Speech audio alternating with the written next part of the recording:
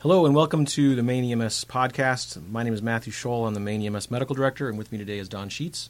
Hi, folks. I'm the Maine EMS Education and Training Coordinator. Thank you for joining us today. This is our 9th podcast, and we really appreciate you listening to this, and hopefully there'll be a lot of good information in here for you. Our format in the past has always been to give some updates and news, to address some frequently asked questions, and to launch into a clinical topic that we're going to talk about. And why don't we get going, Don? All right. Few updates for folks. Got a lot of work going on with protocols right now, as many of you are probably aware. We've now gone through the blue, the pink, and the gold section. And the gold section of the protocols. Next month we'll be talking about the green section, or the trauma section, which will primarily be our topic of discussion today in this podcast. And then we'll be following that with the red or cardiac section, and then the yellow, and last but not least, the purple, brown, gray, and black sections of the protocol. Thank you to all of you who have participated in our protocol webinars. We'll reference this a bit more toward the end of the podcast to give you more information about these. But for those of you who have sat through those and asked us questions and offered comments, we really appreciate that. And then today is September 22nd of 2014. Within the next few weeks, you can expect to see some of the change documents with proposed changes that the medical directors have issued for those three sections coming out very shortly. Great. Today is going to be a little bit special as well. We're going to have Dr. Tim Pei will be joining us via the internet to actually have some of the discussions that we're going to have today. So if audio is a little bit spotty, please bear with us. We're going to try to make sure that that's as smooth as possible. This is a prior taped recording from earlier. We know there's a little bit of audio issues, but I think from a volume standpoint and for the most part, it should run pretty smoothly. Final bit before we get to our clinical section, I wanted to thank everyone who has participated and assisted in our cardiac arrest QI project that the Maine EMS Quality Improvement Committee has been working on for the last few months. This has been a really, really big project for the committee, and it's been very insightful. There's been a lot we've learned about through this project, and we really want to appreciate service leadership and others who have helped contribute data to that. You'll be hearing more about this in the near future. We'll be publicizing the results through a letter that goes to all services. There'll be in the next few weeks some educational material that goes live, and we're anticipating that all that stuff is up and available by the end of October. We have, for the first time in our state, been able to describe and define our outcome for all cardiac arrest rhythms as well as for VFVT. And we've got some other really important information we want to share with you through our messaging around that.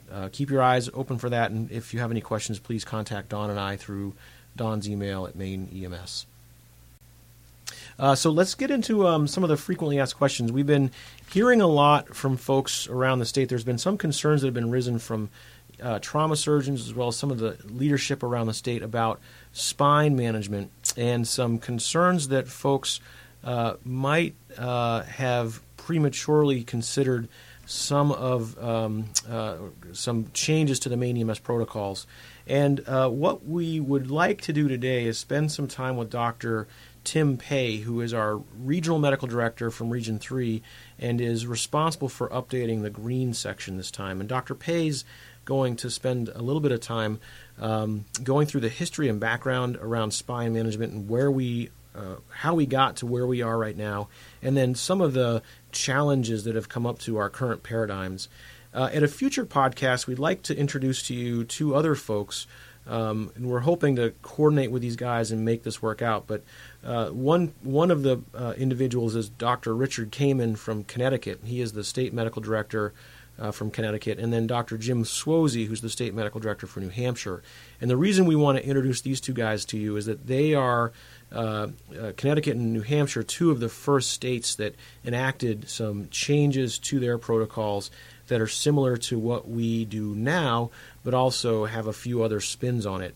And we want to learn from them some lessons of their implementation process and take from them some pearls of wisdom that they've learned through their process. If you think about what those two states did collectively, they adopted a process similar to what Maine did in the 1990s to consider which patients require management of the spine. But then they did a few things on top of that, and it's those things that we're going to talk about today in our FAQ section. So with Don and I today is Dr. Tim Pei. Dr. Pei is the medical director for Region 3, the Kennebec Valley region. He's also the medical director of the Maine General Emergency Department and is leading our green section changes. If you recall, green is our trauma section changes. And it's in here that the spine management changes have come up. And what we'd like to do with everyone today is spend some time talking about the history of spine management and what's led to this reevaluation of how we manage the spine. So, Tim, if you don't mind, could you give us a little bit of history behind why we are where we are right now and some of the major sentinel literature pieces that have popped up in the last couple decades to get us to reevaluate how we manage patients for whom we're concerned regarding spine injury? Absolutely. So, to do this right, we have to really go back 50 years to the birth of EMS, and even starting this discussion is groundbreaking because we're going to go through everything that's happened that kind of created EMS as a whole. And whenever you bring up spinal immobilizations, spinal injuries, backboards, you really have to reach back to the first days. And this is exciting for history buffs.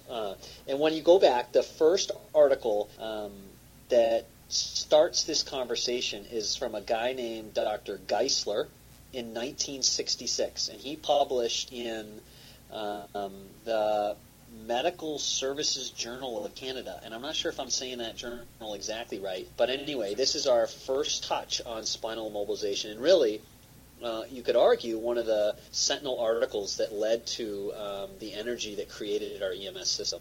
And what he does is he looks at a retrospective discussion of two patients, and he finds in his conclusions looking at these two is that directly due to the lack of, in his mind, appropriate spinal immobilization, these two patients had delayed onset of paraplegia. And this caused kind of a ripple effect through people that were invested in pre-hospital care at the time, and led to, as you can imagine, a lot of concern. Follow-up about 5 years after that was the first publication of an article, or this is a publication, we'll just call it, called The Emergency Care and Transportation of the Sick and Injured. And this is from the American Academy of Orthopedic Surgeons. And this has been continuously put out since then, but this first Orange book in 1971 took the concerns of Geisler in 66 and really put together protocols, you could think of it, looking back that far, that were, again, guidelines for how to, we raised the concern in 66, and then this was how to meet that concern with clear instructions for pre-hospital providers. And what they were focused on is they introduced the idea of stabilizing the spine using a backboard and a cervical collar. And at the time, putting this in context, a motor vehicle crash in 1971 is a far more dramatic event than most of our motor vehicle crashes now. So they were focused on unresponsive, multi-system trauma-injured patients and extricating them out of the vehicle and really trying to protect from a uncontrolled, floppy, manipulated spine.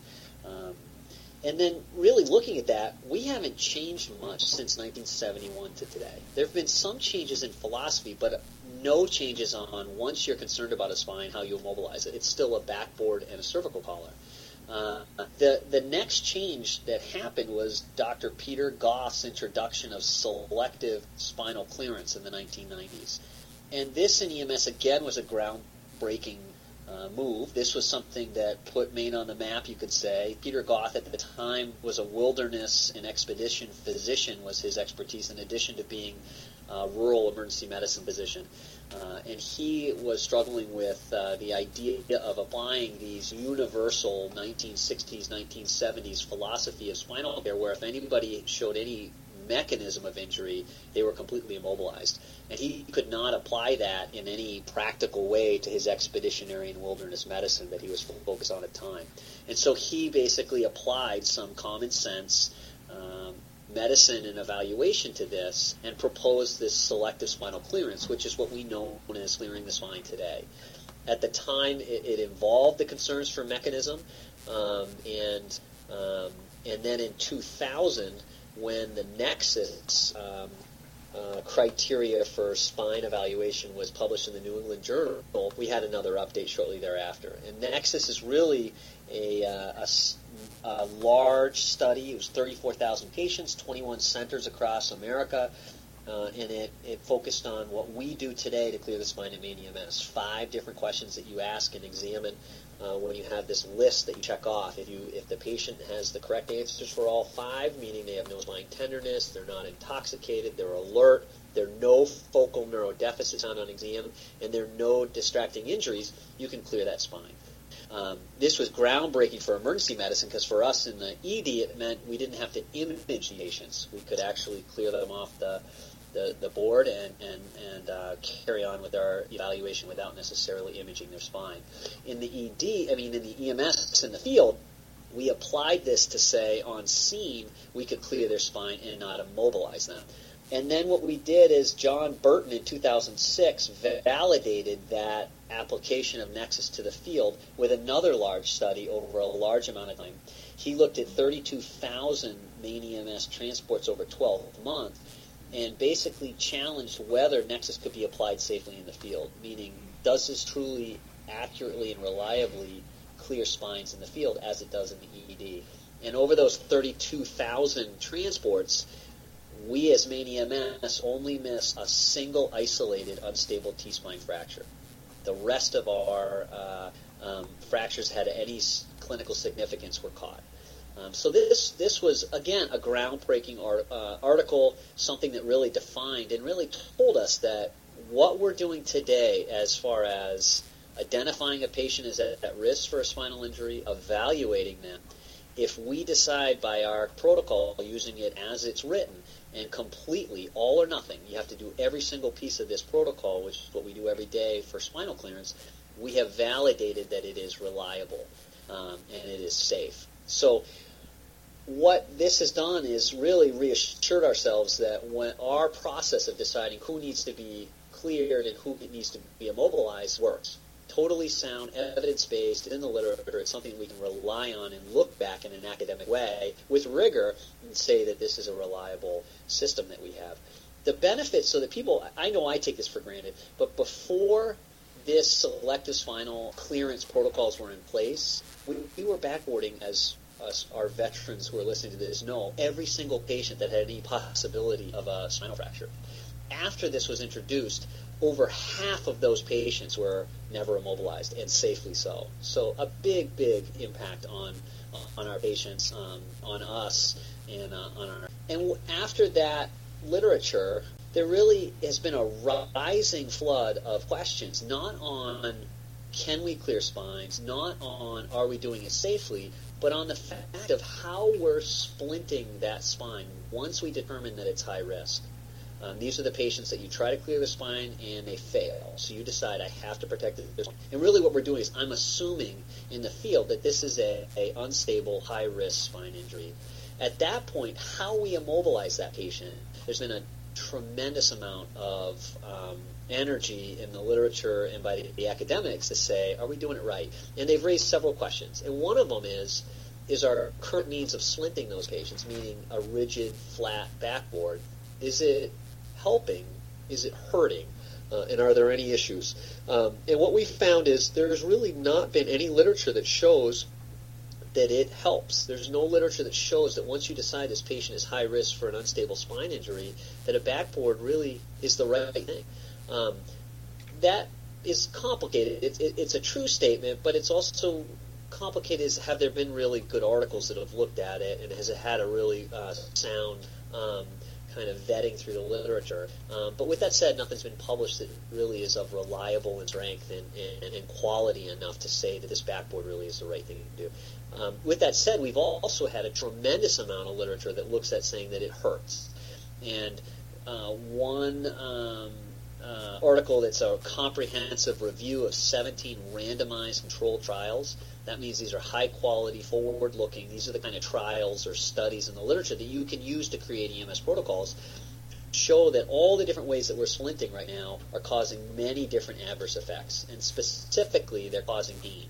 So a patient that's on a backboard for an hour, you will find 24 hours later, this is a healthy volunteer that has no back issues, just spending an hour on a backboard, 24 hours later they still have pain.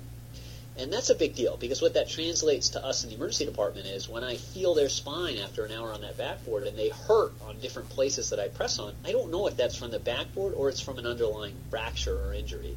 So I have to image in order to be safe and to be diligent with my exam. So not only does it cause pain, it causes unnecessary radiologic testing. And that's a big deal when you get into CT scans and high millisieverts of radiation exposure. That can potentially put the patients at higher risk for cancer in theory. So we really want to avoid any risk. And if it's the backboard causing that downstream increase in imaging, we really need to think hard of whether that's the right splint to use. The other issues that came up was respiratory compromise, placing a patient on a flat backboard and putting straps across their chest and strapping them down tightly in order to have a good quality immobilization done. This, we know, causes respiratory compromise, makes it harder to breathe for patients.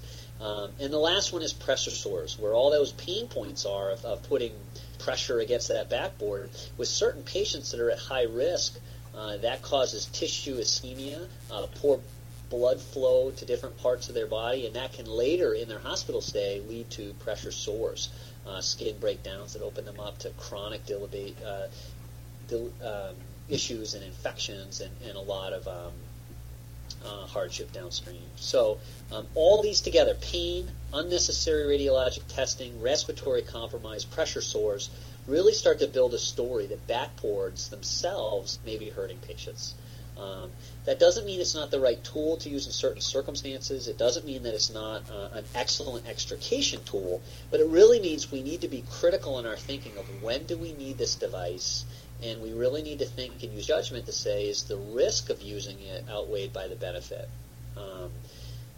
Other issues that have come up in addition to all this is there's been a really interesting look from some innovative academics to say, how are we removing patients from a motor vehicle? And by using a backboard to remove a patient, is that really the best means to limit motion of the spine? And what they did is they put video motion cameras into use. They put motion detector sensors on patients. And they basically had, in several different studies, patients do a series of different extrication type events. So one was to take an elite team of EMS providers that are well experienced, well trained, good at practice extrication, had them extricate the patient in our traditional means that we do it today by protocol and by training. And then they compared that to the appropriate patient, which would be an alert, aware patient that confirms that they can understand instructions and go about instructions, and they can safely move themselves without causing injury. And they put a seat collar sometimes not, and they took these patients and they told them not to move their neck or their spine and to actually self-extricate out of the vehicle. And with these motion cameras, they determined that in one study there was no difference between the appropriate patient, well-selected, self-extricating, and the elite team of EMS providers extricating with backboard and our normal traditional means now. In another study, they found 4 times more C-spine movement with EMS-assisted extrication as opposed to self-extrication. So these raise some very interesting questions. With studies like this in the literature, it really begs us to say, are we removing patients the correct way out of vehicles? And then can we extrapolate that into all other spinal immobilization situations? The real thing that comes to this that we need to tease out and discuss as a group at the MDPB is, who is the right patient for self-extrication? And that's going to be an interesting question coming downstream. The other issues that come up to up right in front on this are standing takedowns the right thing anymore? Are there other ways to protect the spine, splint the spine, stabilize the spine, and then secure it in a way that doesn't cause harm and doesn't hurt our patients? And these questions are actively being discussed, actively being debated by Maine EMS right now. And we're hoping, with the help of the MDPB, our partners in other states that have had these discussions already, and with the Trauma Advisory Committee and our trauma surgical colleagues, to come up with the best plan for Maine. Well, thank you, Tim, for that history and the background. As you can see, there's been a lot of thought and a lot of attention to this, and Dr. Pei and others have been considering this for a while. It's premature for us to discuss any of the specific protocol changes, as that process must come to the medical directors and practice board first and foremost, and that conversation is actually upcoming in October. However, I think it's important to recognize there are really some important guiding principles that the MDPB will be considering and discussing at that upcoming meeting. First and foremost, our spine management will continue. Our spinal identification will continue in ways that were set for us in the 1990s, and really anything we do will continue to be predicated on the work that Dr. Peter Goth and others have done in identifying patients who require spine management. And the big difference is that it's not just the C-spine, it's the entire spine. This is going to require diligence on our part. We've proven in the past, as Tim mentioned, through the work that Dr. John Burton, the prior Maine EMS medical director, and others did. We've proven that this protocol works. We've proven that we can apply this protocol, and that when the protocol is applied properly, it identifies the right cohort of patients to immobilize. This will continue to work the same way it does now, based in part on mechanism of injury, as well as the patient's evaluation, their history, their exam in front of you. And really the major change is the role of backboards in the management of these folks. And I hesitate to say that they'll be removed completely, because I think a more appropriate way to think about this is that we will be modifying the way backboards will be used. And this will not be a black or white, all or none situation.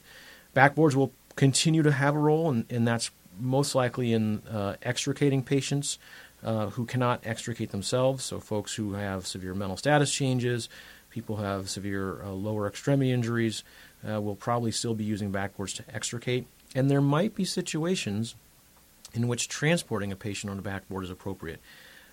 Situations where the backboard, for instance, is being used as part of the splinting strategy, patients in whom emesis is anticipated and you want to be able to roll the patient quickly. And there'll be other things that come up that would be reasons to continue using a backboard. However, the vast majority of patients, more than 95% of patients, we want to limit the use of backboards for all the reasons that Tim described. And this includes patients during interfacility transport. Now, another key and important principle that the MDPB will be wrestling with is that this strategy will require more communication and much more collaboration between EMS providers and hospital providers. In part, we need to practice meticulous communication when describing our risk assessment for spine injury to hospital providers. And we've got to make sure that hospital providers recognize that we are concerned about a spine injury. It's not going to be as obvious for hospital providers when the patient's not on a backboard. Granted, cervical collars will still be in play.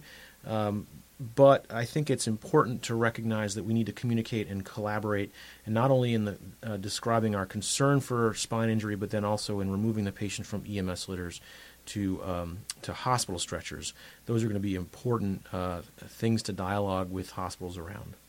I think it's also important that we have to remember this is not only a big change for EMS, it's going to be a big change for our hospital providers as well and our colleagues that we're dealing with, and that communicating our concerns, it's likely that in areas of the state and all across the state that we will experience some concern from hospital providers initially when we start this process. And it's really important that we have constructive dialogues, and our intent is to make sure that there's plenty of resources out there for EMS providers. We're going to try to get the same information out to all of our hospital colleagues.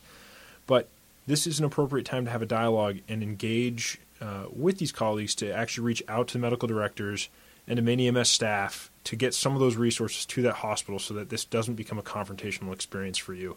At the end of the day, we want to make sure that the first person that is our concern is always our patient, and that's what we want to stress to the clinicians that we're dealing with in the hospitals as well. That's a great point, Don. Thanks for that. And that reminds me that there'll be a lot of materials that the MDPB will be putting out, including a white paper, as well as we're going to be doing some work with the TAC and hopefully putting together a position paper. There'll be some presentations that are available. And as well, we're hoping to record some multimedia information for to share with hospitals, either coming from the MDPB directly or coming from your service. Keep in touch. Keep your eye on the MEMS Ed and on the Maine EMS website for some of those resources as they come to. And if you have any questions, please contact us. So thanks to Dr. Pei for joining us. Tim was joining us over the internet, so I'm sorry for some of the hiccups there with the audio, but I think for the most part it worked okay. If folks want to be a part of this dialogue or a part of the conversation moving forward, there are a couple key dates to keep in mind. One of those dates is the upcoming TAC meeting, or what's called the Trauma Advisory Committee meeting. That meeting will be happening the fourth Tuesday of October. That's October 28th, and this is one of the places that we, as Maine EMS, dialogue with our trauma surgeons and gain consensus on protocol changes. Remember that these are all ideas right now. None of this is protocolized, and all protocols are approved and vetted through the MDPB with official go-live dates announced thereafter. And if you'd like to listen in on what the medical directors are thinking about and considering, you're welcome to come to that. Following that meeting will be some change documents which describe the changes to any protocols upcoming, and you'll be able to see those as well. And finally, for those of you who are able to attend the webinar on the green section changes, we appreciate your involvement. And for anyone interested, we will be holding webinars on the red section, the yellow section, and the purple, brown, and gray sections all coming up. If you all remember, we've been attempting to have a webinar for each of the upcoming section revisions the month before that section is addressed. And we've so far covered the blue, the gold, and the pink and the green. So that leaves a couple more left. If you're interested in those, please keep your eye on the Maine EMS website as well as your regional office's website. Those have been where we've been publicizing those. And for folks who have come to those in the past, we really appreciate it. It's important. I just want to stress that the purpose of these webinars is for both the MDPB to talk about potential upcoming changes, as well as probably even potentially more importantly is it's a chance for providers to actually ask questions of the MDPB, get some of the background about why some changes have happened or may be happening, as well as if there's information that you want to see in protocol, it's a chance for you to actually have that dialogue directly with the medical director and offer those suggestions. If you have suggestions to make, the MDPB has asked that if this is some type of change in the actual medicine that we practice, that you bring them evidence to help support that change so that they can look at that and take it back to the MDPB. Well, again, as always, for any questions or comments or any suggestions for upcoming podcasts, please contact Maine EMS through Don Sheets and his email address, which is available on the MEMS Ed website. We really appreciate your participation in this podcast today, and we hope that you got a lot out of it.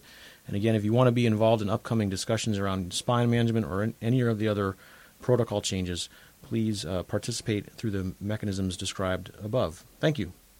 All right, so this is an additional part to our podcast. Thank you for attending the earlier session on spine management that we shared with Dr. Tim Pei. This is a very important section and something that Don and I have been talking about for the last couple of days, in particular responding to some of the emerging diseases that we're seeing in the United States right now. And we want to start with a general dialogue about emerging diseases, focus on some of the most dramatic of those emerging diseases, then wrap the whole thing up, coming back to some general discussions. Anything to add, Don? No, I think it's just really important while we're having these discussions that people, this goes back to a lot of things we say in other podcasts, is that doing proper history is going to become the most paramount thing that you can do in dealing with any of these possible situations, and that we need to respond appropriately to these situations, and we need to respond deliberately to these situations. And we'll talk a lot more about what that really means as we get through this process. Yeah, thank you. And one other qualifier I will mention is that it is currently October 1st, and the guidances that we discuss today and the facts that we dialogue about today are very likely to change as we gain more information about these emerging diseases. And so I think just as coming out the gates, I think it's important that everyone recognizes that maintaining a eye to some of the ongoing information release, especially through the U.S. Centers for Disease Control, is going to be very, very important. That the information we give you right now could very likely be outdated as these infections evolve. So why don't we just start off and just say, there are a lot of different emerging infectious diseases right now that we're hearing about in the news. Certainly, we've all heard about Ebola, and as of today, October 1st, we just had yesterday our first case diagnosed in the U.S. in the state of Texas in a hospital in Dallas. And from the information we have available to us right now, it appears as if this was a gentleman who came from Liberia to visit family in Texas and was not symptomatic en route, but became symptomatic here in the U.S. Now, Ebola is only one of the major U.S. epidemics that's going on right now, and enterovirus is one of the other emerging diseases. And enterovirus is an important virus that's caused a lot of respiratory difficulty in children, and we're now learning about some of the post-respiratory complications, especially in the state of Colorado. And then finally, one of the other diseases that we need to consider and we need to think about, especially this time of year in the U.S., is influenza. And we are entering the influenza season as we speak right now. And while there's been a very little background activity in the U.S. or in the state of Maine, it is the time that we start seeing this activity occur. And so we wanted to really discuss these ideas, these diseases. We want to use Ebola maybe as a template to consider, since that's attracting a lot of attention right now, and considering it's taking up a lot of dialogue at local levels right now. So first and foremost, maybe some background about Ebola. Ebola is a virus. It was first described in 1976 in a river valley called the Ebola River Valley in the Democratic Republic of the Congo. It's one of the viruses that causes hemorrhagic fever. So fever and unexplained hemorrhage are two of the common features of this virus, along with a lot of the other hemorrhagic fevers. It's relatively rare. As I mentioned, it was first described in 1976, and there have only been 24 outbreaks since. Some of those have been very small outbreaks. Some of those have been larger outbreaks. And interestingly, we're dealing with the largest outbreak to date with 6,263 cases and 2,917 deaths. And that's as of last week, so the last week in September. And those numbers may have even changed between that week and now. If you look at those numbers and you calculate the mortality here is 47%, and that falls in line with the historic mortality from this disease, which is anywhere between 40 and 60% in the countries in which it's occurred. And as I mentioned earlier, we had our first patient diagnosed in the U.S. who had traveled from a country in which this disease is very active. I just want to take a quick second and let folks know if you're listening to this and you're interested in some of these numbers and looking at this, we do have a slide set that we're actually going to upload as a show note for people to take a look at later that will be on MEMSED if you're interested. Thank you, Don. So some facts about Ebola. The likelihood of contracting Ebola is very low unless one of two things happen. And the first of those is direct and unprotected contact with blood or body fluids of a person who's sick with Ebola or a person who's died from Ebola. Body fluids are defined as urine, saliva, feces, vomit, sweat, or semen. And that's one way to contract Ebola. The other way is to actually have direct contact and or handling of animals in areas where Ebola is active. And so the animals we get concerned about are bats, which is one of the non-human reservoirs for disease, and at one point was the suspected reservoir for this outbreak. And then primates are another non-human reservoir for disease. So handling or close contact with those animals who are from an area with an Ebola outbreak is the second way to contract Ebola. right now, the CDC has defined three types of case definitions. There's persons under investigation, there's probable cases, and there's confirmed cases. A person under investigation has to have both clinical criteria, which are fever, headache, muscle pain, vomiting, diarrhea, abdominal pain, unexplained hemorrhage.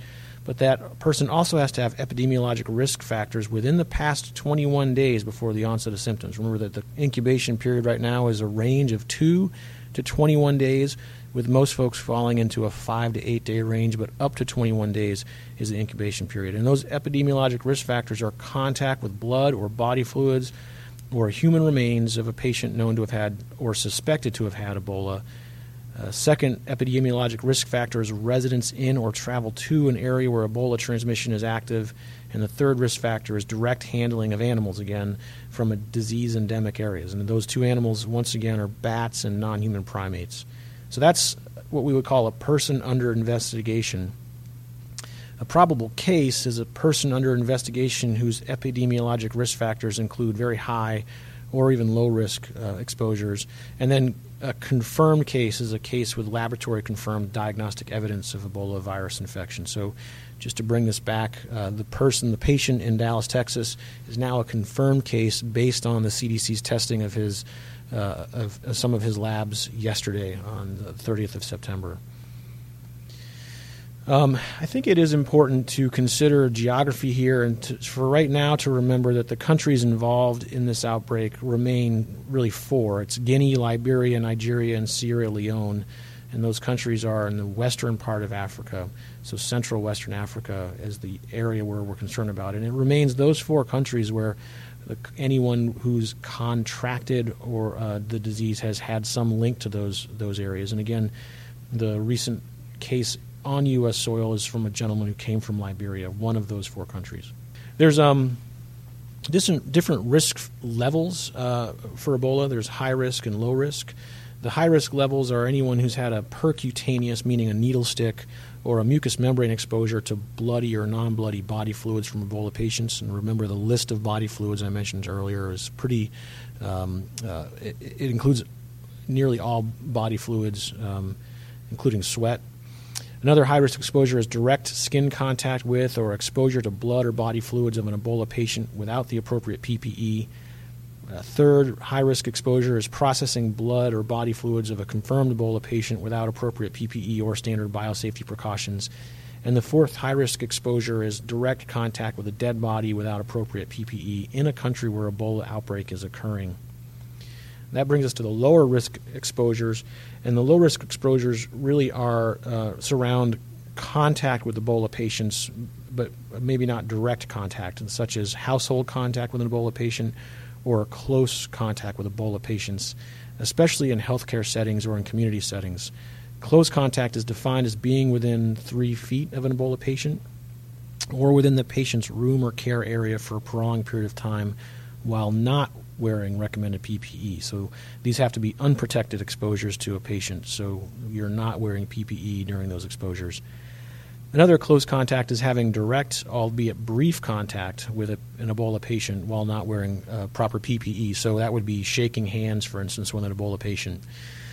And then it's important to recognize that close contact does not include very limited non-contact exposures, i.e. you're walking down a hallway and a patient with Ebola walks in the opposite direction. That would not be considered close contact or a low-risk exposure in those cases. Some final facts about Ebola is the incubation period is 2 to 21 days, and it's important to recognize that during that incubation period, the patient's not infectious. So the patient's not infectious until they begin experiencing symptoms. That's why the CDC is not concerned about the other patients traveling on the flight of this gentleman from Liberia, because he was not symptomatic at the time. It's also important to recognize that there's a lot of international screening of travelers gaining access to planes, and anyone who is symptomatic with symptoms consistent with Ebola is not allowed to travel out of those countries at present. The signs and symptoms of Ebola really are, they're actually not very specific. It's signs and symptoms you may see with a lot of other diseases, and it starts with sudden fever, chills, and muscle aches, and proceeds to include GI symptoms such as diarrhea, nausea, vomiting, and abdominal pain. Patients can also have chest pain, shortness of breath, headaches are fairly common. Delirium, confusion, change in mental statuses is seen in this disease, especially as the person gets more and more ill. And then in very severe cases, jaundice, hemorrhage that's unexplained, and severe weight loss can be seen. Again, those aren't necessarily very specific for Ebola. We might see parts of those symptoms in other diseases, malaria, typhoid, or some of the other exotic diseases that we don't see commonly in the U.S. that can have sudden onset of fever, chills, muscle aches. We may see influenza present with sudden fever, chills, muscle aches, and lots of other diseases can have those same symptom onset. So it's not a very specific set of symptoms. What's more supportive of the diagnosis, though, are the risk factors we earlier discussed in the direct contact with another patient with Ebola or travel to a country with very active Ebola outbreaks. Now, at present, the treatment is predominantly supportive, and when we say supportive care, it's all the things we bring. So it's airway management, it's volume and resuscitation, et cetera, et cetera. There are, at this very point in time, some experimental therapies. There's an experimental vaccine that the FDA is actually in the process of testing, and there's an experimental treatment called ZMapp, which is it's in its clinical trials right now. And at this point in time, I'm not aware that it's been deployed anywhere. However, with the severity of this disease and the breadth of this outbreak, there may be, in the very near future, some increased discussions about those treatments and vaccines, and we may see some of those deployed at some point. Let's shift gears a little bit and talk about how this might occur here locally. There are really, I think, two major scenarios. One is that a patient contracts Ebola somewhere else and travels to Maine. Right now, we don't have, we've not seen the U.S. as one of those countries in which there is an epidemic involvement of Ebola. So still to this point, at this very moment, we'd expect that someone gained or came into close contact with an Ebola patient, or an Ebola patient's remains somewhere else was in an asymptomatic phase and then traveled back to the States, back to Maine in particular. And then the other option or other possibility here is that a patient is asymptomatic as they board a flight or some other mechanism of travel, and they become symptomatic en route, and they get diverted to one of our main airports. Bangor is certainly one of the more likely because of its proximity to the Atlantic, but other airports are also possibilities, I suppose. So those are two of the possible scenarios, and as time goes on, more different scenarios might evolve. But for right now, at this very moment in time, the likelihood of contracting the disease in the U.S. is very, very low, and the likelihood of contracting the disease is linked to being in contact with an Ebola patient, and at this very moment remains highly anchored around those 4 countries we discussed earlier. I think it's really important to understand a little bit about geography here and recognize that while Maine does have an immigrant population, that immigrant population's native countries are not countries, or not commonly countries, that are involved in this outbreak. The majority of our immigrant population resides from actually Eastern Africa and the areas of Sudan, Somalia, the Democratic Republic of Congo, and the countries that are at present involved in this outbreak really are Guinea, Liberia, Nigeria, and Sierra Leone, which are on the opposite side of the country. So don't necessarily jump to the conclusion that a patient who is originally from Africa, or even any patient who's traveled to Africa, is at risk. You really do need to ask a few more questions about where in Africa they were before you consider Ebola, because not all of Africa is involved in this outbreak. So let's shift gears here and talk about some of the current guidance and some of the current things that we're being asked to consider. The first and most important thing is to think about these emerging infectious diseases. Think about Ebola, think about influenza, think about any of the other emerging diseases that CDC is asking us to follow, and screen patients for those diseases. So in the case of Ebola, if you see a patient with the symptoms of Ebola, again, those are fever, headache, muscle pain, vomiting, diarrhea, abdominal pain, unexplained hemorrhage. If you see a patient with those symptoms, screen them for risk factors. The risk factors, again, really center around either direct exposure to a patient or a patient's body fluids with Ebola, or travel to a country where Ebola is endemic. But don't stop there. Also think about other important infectious diseases, such as influenza, and ask about contact with patients with known influenza or contact with other folks about influenza. And think about this not necessarily from just Ebola, but think about this from an all-hazards approach. So the first guidance is screen, consider these emerging infectious diseases. Remember, with Ebola, the symptoms are not, you have to have more than just symptoms, and the other piece of that is risk factors, and we've talked about those risk factors earlier. Now, the second piece of the guidance coming from the CDC is to report your concern about the presence of disease. And this is guidance specific to Ebola, but I think it also, we found it helpful in 2009 and 2010 when EMS services would report the presence of influenza-like illnesses to hospitals so that hospitals could prepare and be aware of these incoming patients. So when you screen for symptoms, when you screen for risk factors, consider alerting your hospital about your concerns, especially with Ebola if it becomes more active in the U.S., but also with other diseases such as influenza. So one of the guidances is for EMD to screen and to give that information to EMS.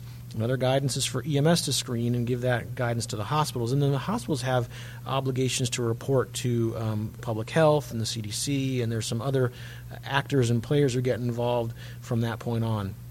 And there's also special circumstances if disease presence becomes evident in flight. The third guidance regarding Ebola is to wear proper PPE and consider modification of management. And I would break this into two pieces, the proper PPE and then the modification of management. The proper PPE piece is actually not necessarily exclusive for Ebola. It should permeate all of our interactions with patients with these symptoms, fever plus myalgia, headache, etc. And we should consider the right approach for all patients, especially the ones with influenza-like illnesses, because, again, that's going to be more common and more likely for us to engage in. For Ebola, though, the PPE is standard contact and droplet precautions, and what that means is that we would wear gowns, gloves, and those gowns should be fluid-resistant and impermeable. We need eye protection that fully covers the front and sides of the face, and then a face mask. And then in certain situations, we may want to engage in a higher level of personal protection, especially if dealing with patient remains or dealing with situations in which there's more likelihood of exposure to body fluids or where there are a lot of body fluids, i.e. a patient with hemorrhage, a patient with emesis, a patient with diarrhea, etc. And then there's also this consideration of modification of medical management. And the idea here is to limit activities during transport especially that increase the risk of exposure to infectious material. And those things would be percutaneous access, i.e. IV access, IO access, airway management, if that can be managed conservatively or managed prior to transport, any resuscitation, etc. When needles are used, they should be limited as much as possible, but when they are used, they should be disposed of in a puncture-proof container and should be handled with extreme care. And then, as I mentioned earlier, any IV access should be limited. So that's any phlebotomy, any procedures, any testing, any fluids. They should be limited unless exceedingly important. And those are some of the, again, guidances for Ebola from the CDC. So wrapping this up, where are we and what should happen from this? I think it's important to remember that it's essential for us as EMS providers to remain aware and cognizant of emerging infectious diseases. I think it's also important to continue to recall that the likelihood of encountering an Ebola patient remains low. I mean, I think that right now the majority of activity is centered around these 4 countries in Western Africa. And even with the recent development of a patient who's contracted Ebola in Liberia and came to the U.S. and now residing in Dallas, at this moment, I think we believe the likelihood it remains low. That could change over time, and so maintaining an awareness and contact with the CDC through their website, et cetera, is important. But I think it's important as we enter in this time of year to remember to remain cognizant of transmissible infectious diseases in patients with fevers, consider activating an all-hazards approach, and engaging in proper protective strategies, especially since this is also influenza season. And then also remember to alert your receiving hospitals about your concerns. If there's a major outbreak in the U.S. of influenza, If there are patients with risk factors and symptoms consistent with Ebola, certainly alerting your hospital is an important step. I think for right now, we want to consider the currently active emerging infectious diseases. Those, again, include Ebola, the enterovirus epidemic we're seeing in the West and Midwest right now, but also in influenza. We want to consider these patients in the proper symptom set, but remember those symptoms are relatively nonspecific, and so we want to ask also about any risk factors. That would include contact or travel history, which we may not do as commonly right now, especially the travel history part. I would suggest as an EMS provider, or especially as an EMS leader, to continue to follow the CDC's website or any guidance from the CDC about this, about Ebola, about enterovirus, about influenza or other emerging diseases. And then remember to practice proper personal protection. Especially as we enter in the flu season, we want to make sure that with patients with fever and flu-like illness symptoms to consider vaccination as a strategy to prevent disease. Consider face masking the patient if it's at all appropriate, and then for our providers to wear proper PPE, and that would include face masks, gloves, hand washing, cough protection, protecting mucous membranes, etc. As we go on, I think certainly as Maine EMS staff and medical directors, the MDPB, we're very closely watching this disease process as well as other disease processes, influenza in particular. I think as a service, there are opportunities to consider the CDC's guidance around influenza, around Ebola, or other emerging diseases, consider the proper level of PPE for those diseases, and really start thinking about communication plans and dialoguing with local hospitals in your catchment area about this. From a Maine EMS standpoint, we're also watching this very closely. We're remaining in contact with our public health officials in the state, especially Maine CDC, and we'll start thinking about next steps as they become more evident. And those next steps would be to deploy statewide screening tools through EMD, might be to deploy specific protocols for interactions with patients with suspected Ebola, etc. We're not there yet, and I don't want to incite any panic, but I think it's important to recognize that we are considering this, thinking this, and trying to be proactive in the approach to this. But the most important piece here is to remember to screen, to think about this, to report your concerns, and to wear proper PPE. If nothing else, PPE active against influenza patients. I know one question that is going to come up from people. You referenced multiple times throughout this face mask, and the question that will come up is, are you referring to a surgical face mask or are you referring to an N95? At present, so face masks, I think it depends on what we're concerned about. And the guidance on Ebola is different than the guidance on influenza right now. Remember, with H1N1, we were recommending N95s, but at present, the current guidance from CDC is a surgical face mask for this season's influenza. Great. One last thing for people out there, if you could help us form an appropriate response to this possibility in talking about an infectious disease, help us permeate this message by talking to your colleagues, encouraging people to actually listen to this podcast or reach out to Maine EMS staff if they have questions. One of the things that we're really trying to do with this podcast is respond to things in a timely manner, and it would be a great help to our system if we could be passing along good information in a timely manner. So help us get that message out and talk with your coworkers and leadership and try to help us with this. And then in closing, again, I'll just reiterate for a third time that the information we're giving you today is specific to the information we have to give you today. And as time goes on, undoubtedly, as we enter into the flu season, as this Ebola outbreak evolves, there will be new information. And so please listen to this now. Recognize, though, that the information we've given you right now is likely to evolve. And please consider following the CDC's website and tracking along for developments in these two outbreaks.